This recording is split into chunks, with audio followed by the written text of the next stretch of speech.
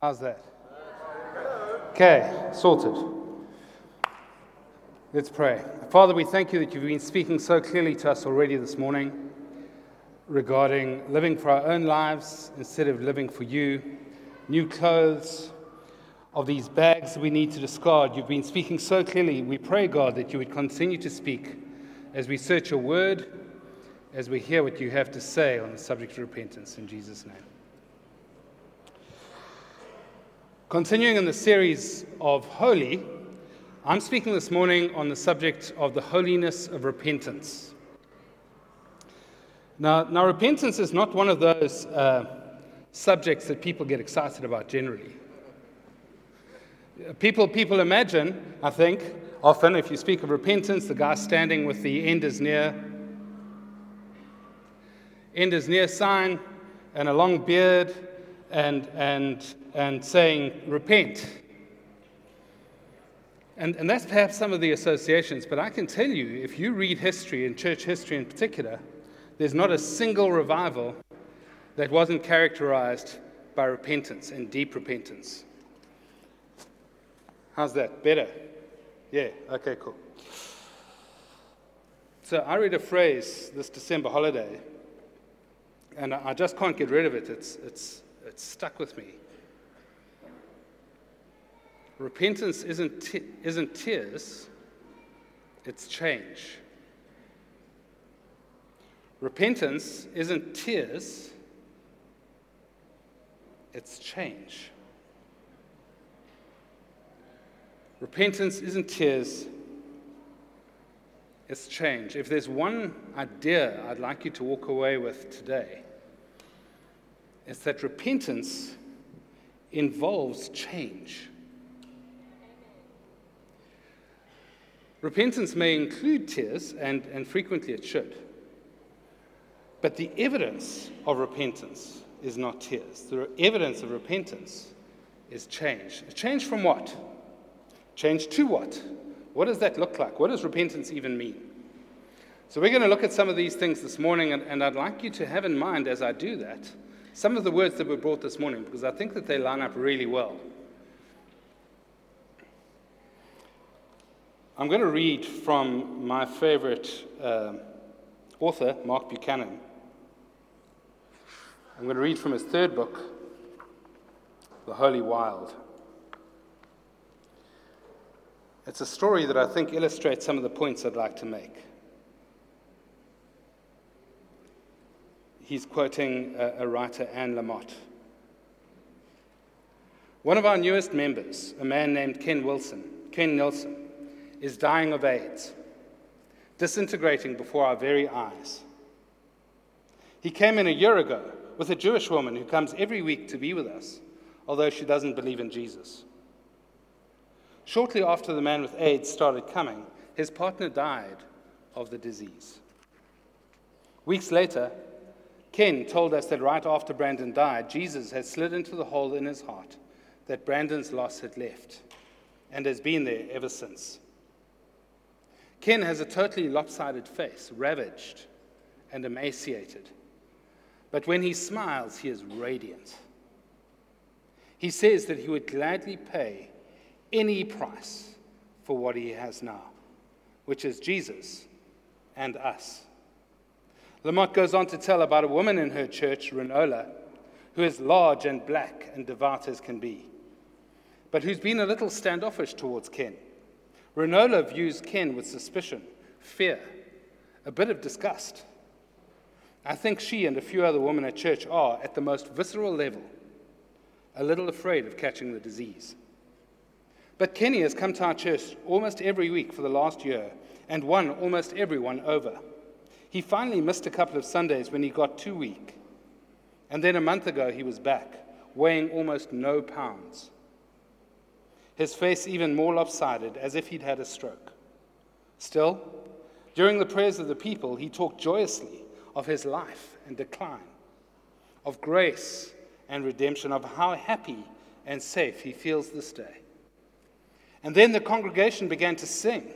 Kenny was too weak to stand, so he sang sitting down, the hymnal open on his lap, because he lacked the strength to hold it.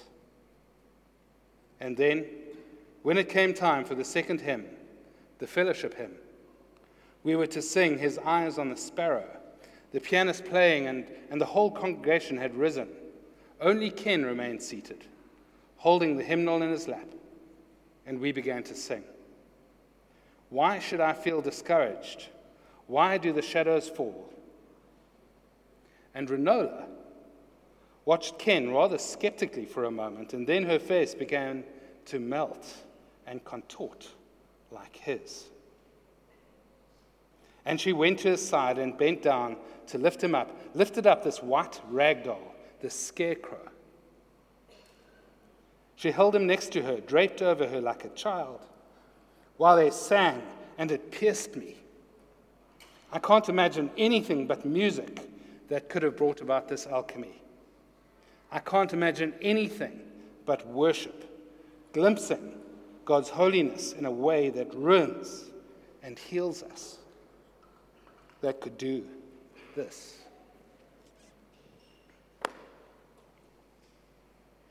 In this story, we see the transformation of a believer.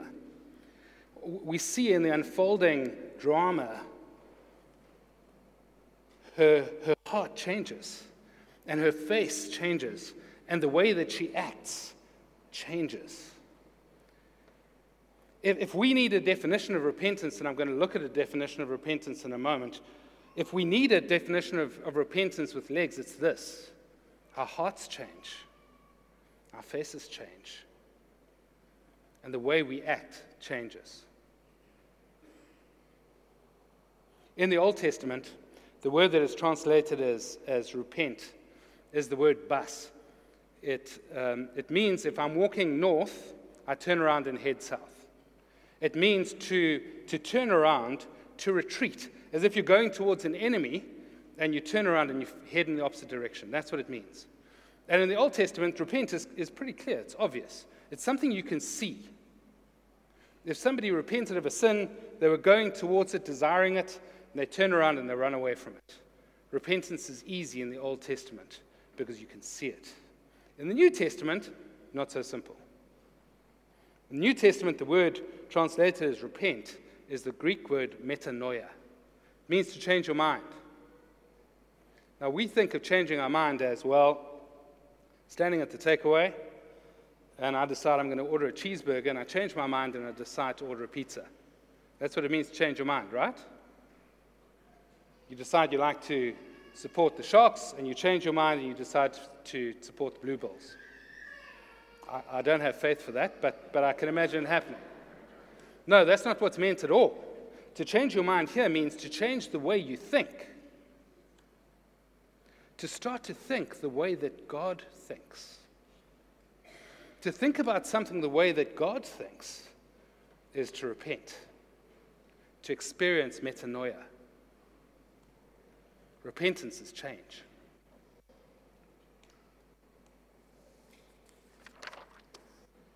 In the Sermon on the Mount, Jesus speaks to the gathered crowd, and he says, "You've heard it said," referring to the Old Testament, "You've heard it said, you shall not commit adultery. But I say to you, if you look on a woman with lustful intent, you've already committed adultery." He goes on to say, "You've heard it said, if you don't commit murder, if you commit murder, you stand in liable for judgment. But I say to you, if you're angry with your brother, you've already committed murder in your heart."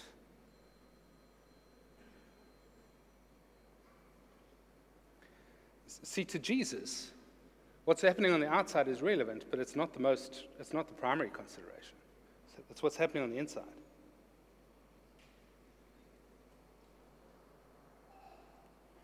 In the kingdom of God, let me put this slightly differently.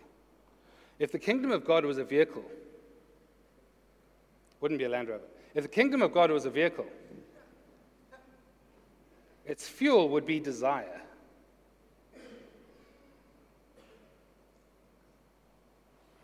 Desire is the fuel for the kingdom of God to advance. What do I mean by that? Jesus in the Bible is described in this way.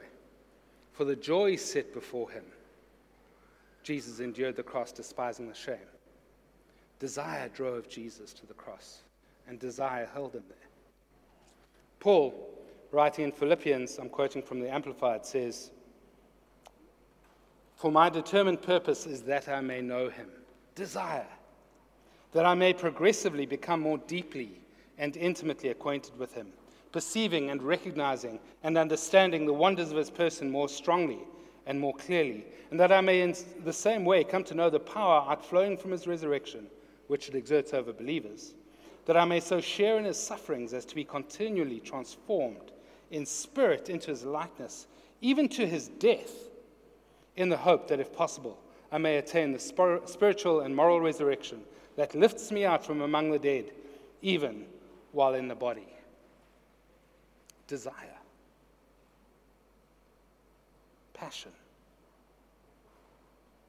We sometimes mistakenly think that it's duty that drives us. John Piper, a wonderful preacher, once gave the example. He said, imagine it was my wife's anniversary and I arrived home after a long day at work and I presented her with a bunch of flowers to say, "Happy anniversary." And she said, "John, these are such wonderful flowers. Thank you so much. I love them." And he said, "It is no more than my duty." How would that go down? Yeah? No? No? The primary picture in the New Testament of the church is the bride, with Jesus as the bridegroom. I believe that God has shaped the story of the church, in fact, from Genesis to Revelation, in terms of desire, in terms of what do you want? What do you want? What do you prize? That's not to say that the mushy feelings are always there. It's simply not the case. But it is desire that drives us. If you love someone, you will try not to do things that hurt them, not because there's a rule against it, but because you love them. You don't want to hurt them.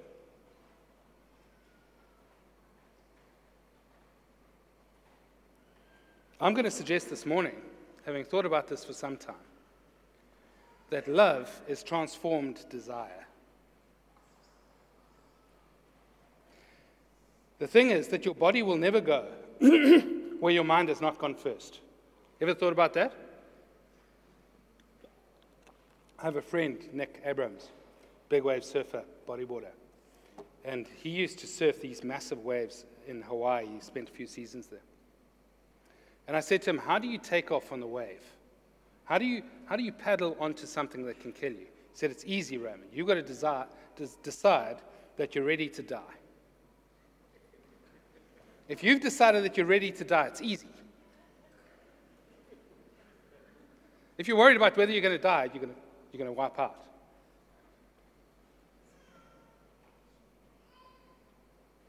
Your body will never go where your mind hasn't gone already.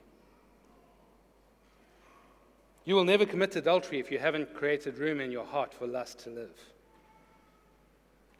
You will never murder someone if you haven't made a space for hatred and anger and resentment to feel comfortable and at home. You know, we speak in English, in the English language, we speak of entertaining a thought. Always think about that. I think a thought arrives at the door of your consciousness and you say, "Come in. Make yourself welcome. Can I offer you some tea?" So if those thoughts are ungodly, we should be saying, "Footsack."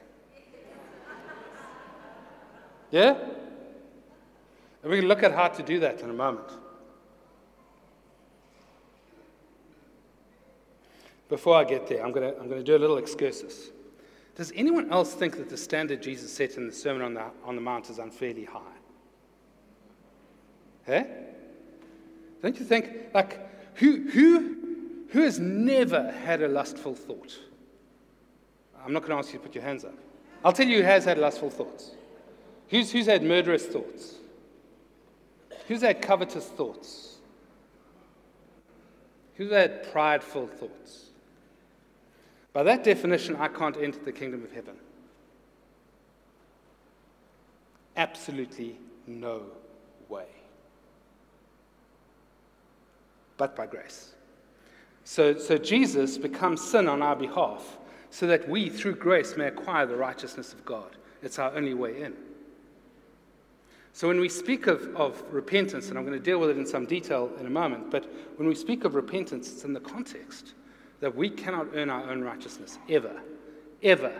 The yardstick for God's holiness is God. We like to think of sin this way. I'm not so bad because that guy's worse. Yeah? That's not the right standard. I'm that bad because the standard's God. And we don't get to start. It's like arriving at the Grand Canyon and saying, well, I'm a better long jumper than this guy. It's irrelevant. It's irrelevant. You're going to die. What then does repentance practically mean? In Romans 12, verses 1 to 2, Paul writes this. And just before we get there, Paul doesn't get further than the first chapter of a single one of his epistles without writing about the glories of grace. Paul gets grace, and he writes this. I appeal to you, therefore, brothers, by the mercies of God, to present your bodies as a living sacrifice, holy and acceptable to God, which is your spiritual worship. Other translations say, which is your reasonable act of worship. Reason, your head, which is your spiritual worship. Do not be conformed to this world, but be transformed by the renewal of your mind, that you may by testing discern what is the will of God, what is good and acceptable and perfect. Keith Green, a Christian music artist, once said that the Christian life is the process of nailing a squirming lump of human flesh to a cross. And the problem with a living sacrifice is that we want to crawl off the altar. None of us like it. Paul says, present your bodies as a living sacrifice, and don't be conformed to the world. To the word world there is aeon. It's this present age. Don't be conformed to societal pressures to be something that you're not. Don't conform to that, but be transformed by the renewing of your mind, which is quite important because renewing of your mind involves metanoia.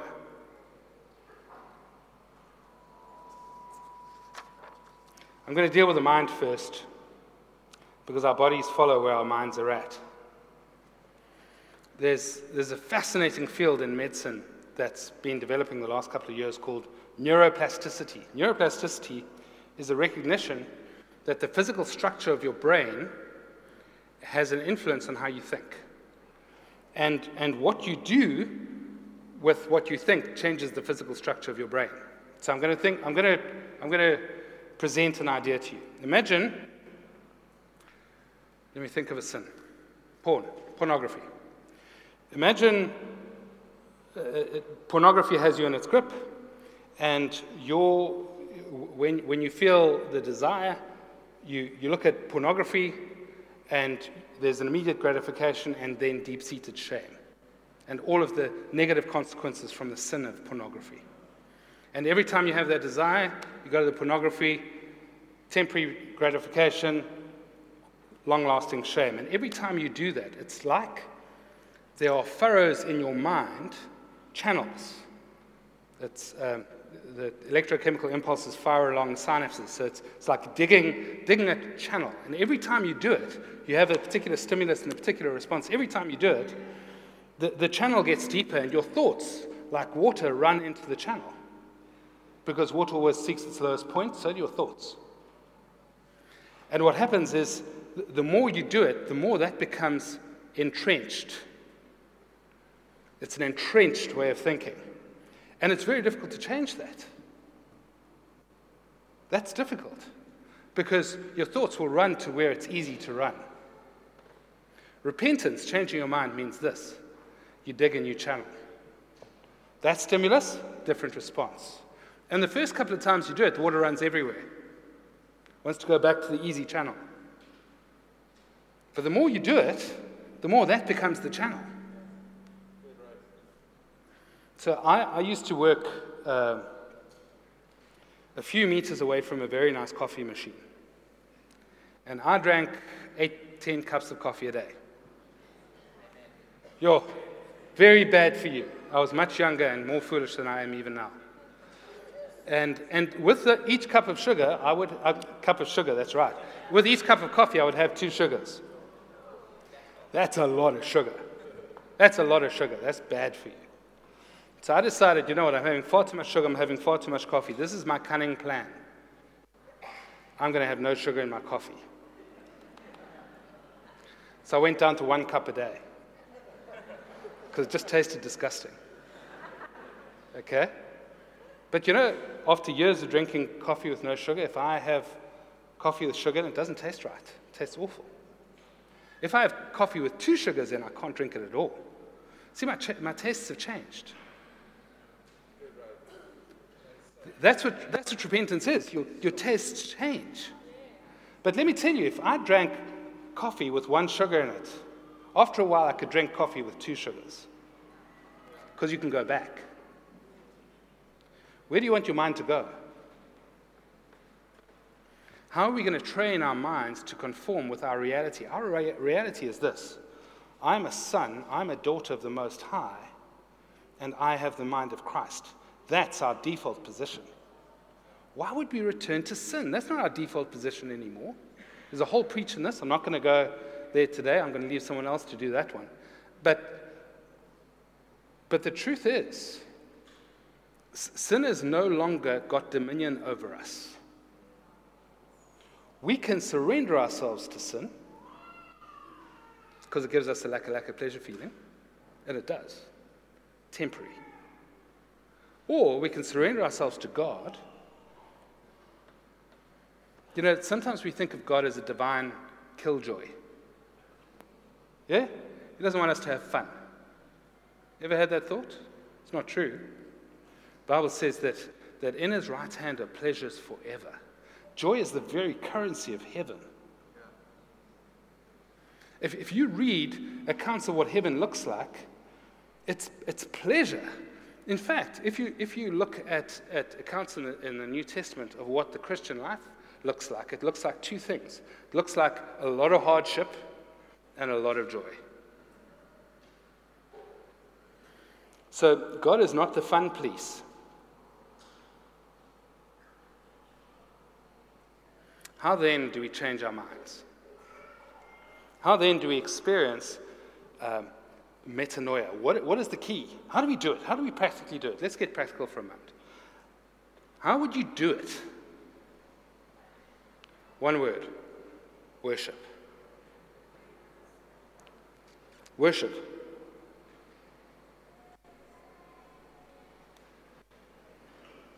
Paul picks this up.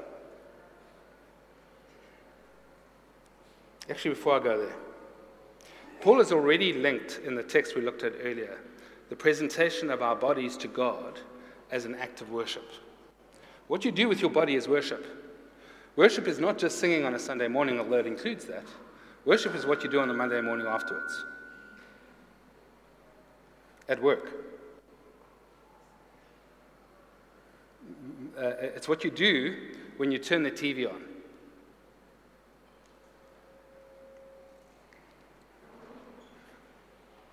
There's some series I've stopped watching because there's stuff there. It's just bad for me. It's not good. Have you ever watched athletes competing in the Olympics? They're amazing. They look amazing. And I guarantee that they don't eat the way you do. There's no way. Because what you eat affects what you look like. What you eat with your eyes affects what your heart looks like. Because, and I'm going to look at this in some detail, what you behold, you become. You want to build neural pathways that are heading towards glory? Watch out what you put on the TV. And if you can't, get rid of your TV.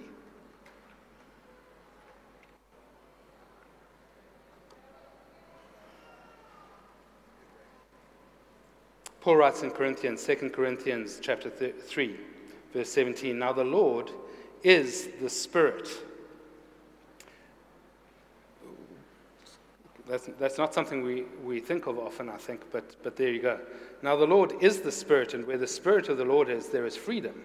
And we all, with unveiled face, beholding the glory of the Lord, are being transformed into the same image from one degree of glory to another. For this comes from the Lord, who is the Spirit." What you behold, you become. What you gaze upon becomes your reality. Have you ever noticed that old married couples, I'm so glad I haven't got my glasses on, so I can't look at anybody. Old married couples start looking like each other. Have you noticed that? There's a scientific reason for that. There's several explanations. The one I like is this. When you spend a lot of time with someone, you say the things they say, which means that your facial muscles pull in the same direction all the time because it's a repetition. You pull the same faces because it's mirroring, right? So you should always marry someone better looking than yourself. No, I'm kidding. I'm teasing. Who you spend time with influences what you become, what you look like. The Bible says here, Paul writes, "We with unveiled faces, beholding the glory of the Lord, become transformed into his likeness, into his image." You will know, incidentally, the same story applies to dogs and their owners.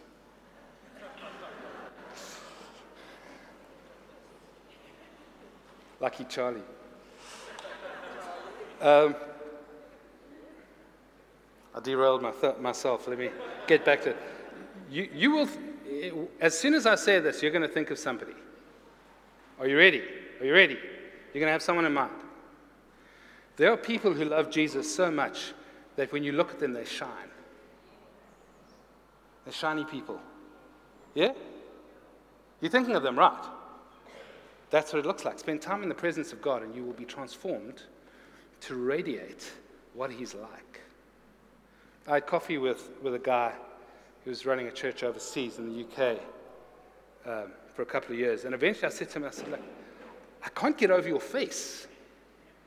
You're like so shiny. It's just because Jesus was leaking out of the guy.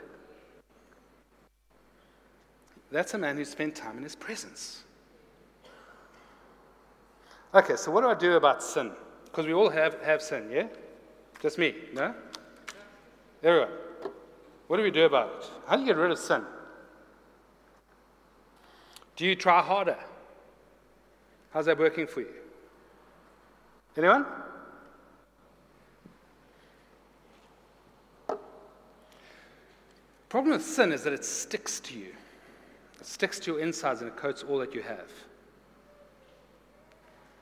And after a while, we start hiding it because it's easier to hide than to face.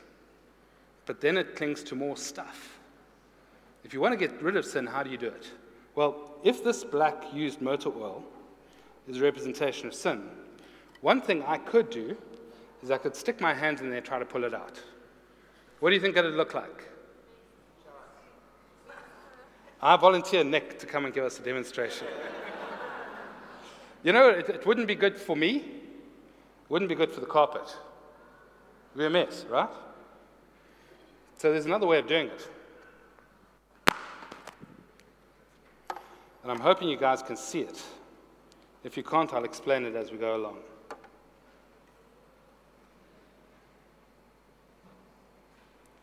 And the cool thing about this illustration, because every illustration limps, the cool thing about this particular illustration is that the results aren't immediate. What I'm doing here, for those who are sitting at the back, is I'm pouring water into motor oil.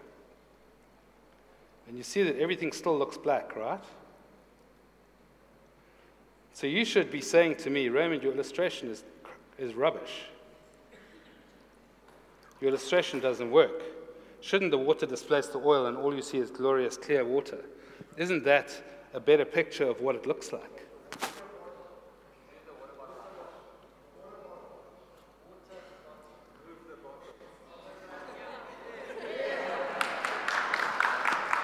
See, that was deliberate because sometimes to see the illustration, you have to remove physical impediments. Thanks for playing along, man. That's what I intended all the time. Lying's a sin. So I'm going to leave that for a moment, and if it happens as it did in practice, you're going to see something pretty cool. Yeah, it's happening. Oh, thank you, Jesus. You're going to see that whilst the results aren't immediate, that's going to go clear. He said in faith, because that's what happened in the practice run.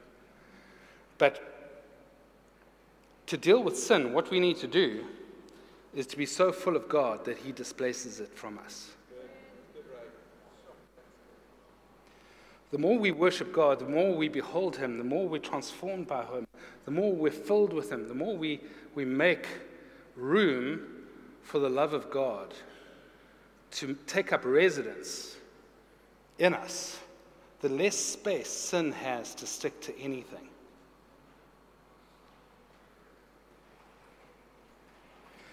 God and sin can't inhabit the same space. The more we're full of God, the less we're full of sin. This illustration is taking too long, but it's getting there. I can see through there, even if it doesn't look like it from your perspective. In Luke chapter 7, we read this. Jesus speaking of John the Baptist. I tell you, among those born of woman, none is greater than John. Yet the one who is least in the kingdom of God is greater than he. When all the people heard this, and the tax collectors too, they declared God just, having been baptized with the baptism of John. But the Pharisees and the lawyers, not like me, the experts in the Mosaic law, right? The Pharisees and the lawyers rejected the purpose of God for themselves, not having been baptized by him. See, John's baptism was a baptism of repentance from sin. And those who didn't want to be baptized for the repentance of sin rejected God's purposes for themselves. We can do that. God has purposes for us that are glorious. For you to make a significant impact in the world, for the kingdom, to transform lives by your presence. And you can reject those purposes by deciding not to repent of the stuff that holds you bound. You can do that. And God, in his infinite grace and mercy, will allow you to do that very thing. I didn't want to deal with the wrath of God. That's a separate sermon.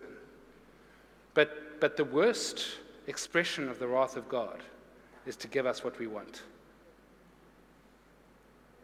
If you don't believe me, read the book of Romans. It's there in detail.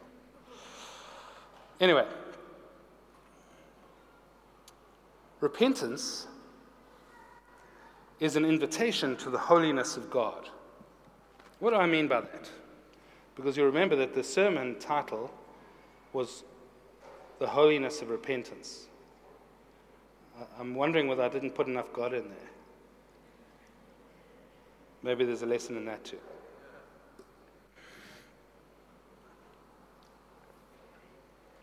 What has repentance got to do with holiness? Because we have the righteousness of God.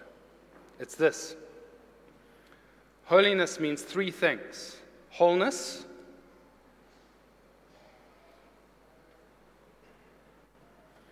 holy otherness, to be different to everyone else, and wholly alive, to be completely alive, to have the Zoe of God, the life of God of the age to come now. An invitation to repentance is an invitation to otherness, not to be like everyone else, to wholeness, complete healing of every part of your life, physical, mental, emotional, spiritual, everything.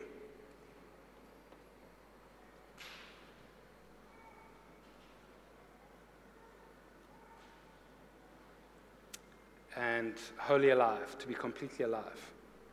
Those three things. It's a grace gift. John Foreman from the band Switchfoot, who has the gift of compacting massive theological truths into a single line of song, said this, wrote this in one of his songs.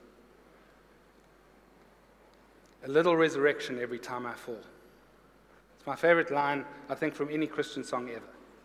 A little resurrection every time I fall. Why? Because when we sin and return to God, He resurrects us. It's a little resurrection.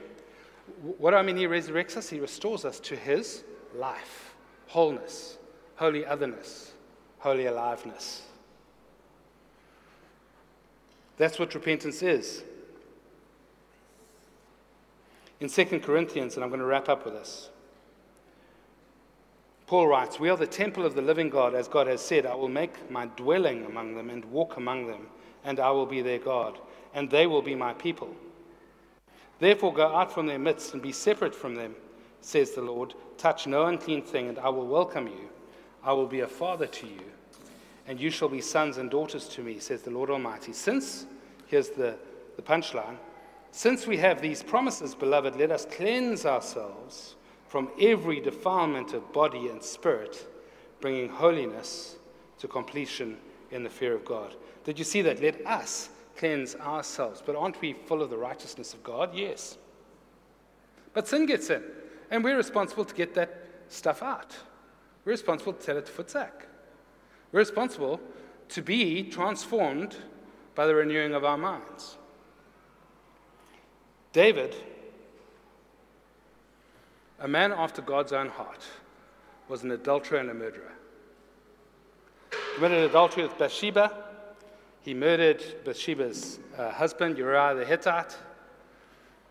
And God says of that guy, man after my own heart. How? How can that be? Because David understood something about repentance. David understood something about the character of God. He said this in Psalm 51, "The sacrifices of God are a broken spirit, a broken and a contrite heart, O God, you will not despise." That's the psalm I go to when I sin. Because I get such encouragement from the fact that a man after God's own heart both sinned and was redeemed in it. From David and Bathsheba, a union born in adultery and murder, came Solomon, the wisest man who ever lived, and ultimately the line of Jesus. Jesus was born into that line. If you believe that your sin is too great for God's mercy, your view of God's mercy is too small. If you believe that your sin is somehow exempt from the grace of God, I want to tell you something. You have a wrong view of God's grace. The Bible says that when Jesus was crucified, God laid on him every sin, past, present, and future. If you think God skipped yours, then you are more special than you think you are. See, sometimes we say, I've done it again. Like, how many times is God going to put up, you know what, I'm just going to live with this one. No, you're not going to live with this one. If you think that your sin is beyond the reach of the mercy of God, the God you serve is far too small.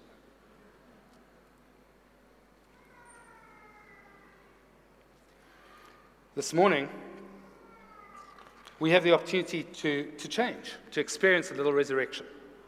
For some of us, it may be the first time you've ever surrendered to God. For some of us, it's an opportunity to face down the sin like used motor oil that has clung to the insides of our heart, the little corner that we don't like God to shine the light of His holiness and goodness upon. And we're going to say this: the kindness of God leads us to repentance. Not His fist, not His angry countenance, although God is angry with sin, and His wrath is real. That's not what generally turns us to repentance. It's His kindness. It's because He loves us. Because He wants us to look like Him. Because He wants us to reflect what He's like to a world who desperately needs to experience that. So this morning I want to offer you a little resurrection. Who's up for that? I'm up for that. If you've never surrendered your life to Jesus, today's the day. Today's the day he says, I don't care about your sin that is black as this used motor oil that should be going nice and clear. It isn't. Because Jesus paid the price. And I'm not going to say it's as easy as slipping your hand up. It's not. It's your whole life. Jesus bids you come to die that you may live. It will cost you everything. Everything. So worth it. That's one group. Another group is those, like me, been believers for a while, and you've allowed sin in. And we all do, one way or another. But that shouldn't be our default setting, because it isn't. Our legal position is that we have the righteousness of Christ. And God wants to fill you and displace the sin in your heart as you repent of it. And part of that is to confess that it's sin, because, you can't confess a sin you don't recognize as sin. Deal with it. Call it out. Repent of it. Be transformed. Be resurrected. I'm going to ask everybody to close their eyes. I'm going to lead us in a prayer. And we're going to see what God does. Every revival began with repentance. Every one. If you want to be alive again, repent.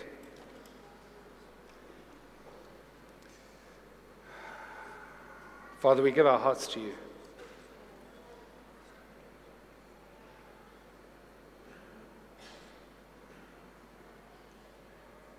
We want to thank you for your kindness.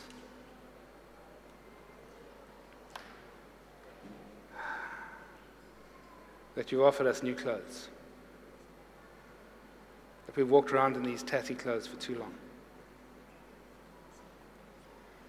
We want to thank you, God, that you've said, drop the bags. We want to thank you that you've said, stop digging a hole that just gets filled again and again.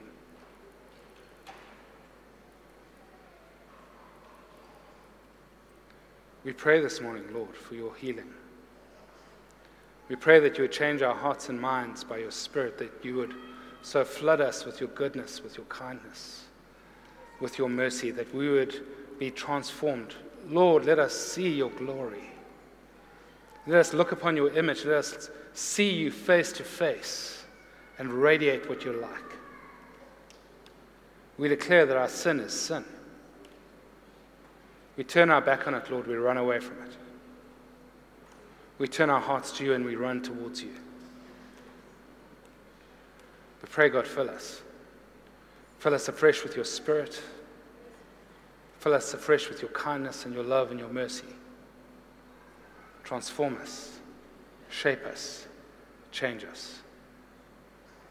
We declare together, Lord, to this morning that repentance isn't tears, it's change. We want to experience that change, Lord, not just today, but tomorrow, and the day after that, and the day after that, and the day after that, until we see you face to face in glory. We thank you that we're sons and daughters of the Most High, and today we say, God, help us look like that.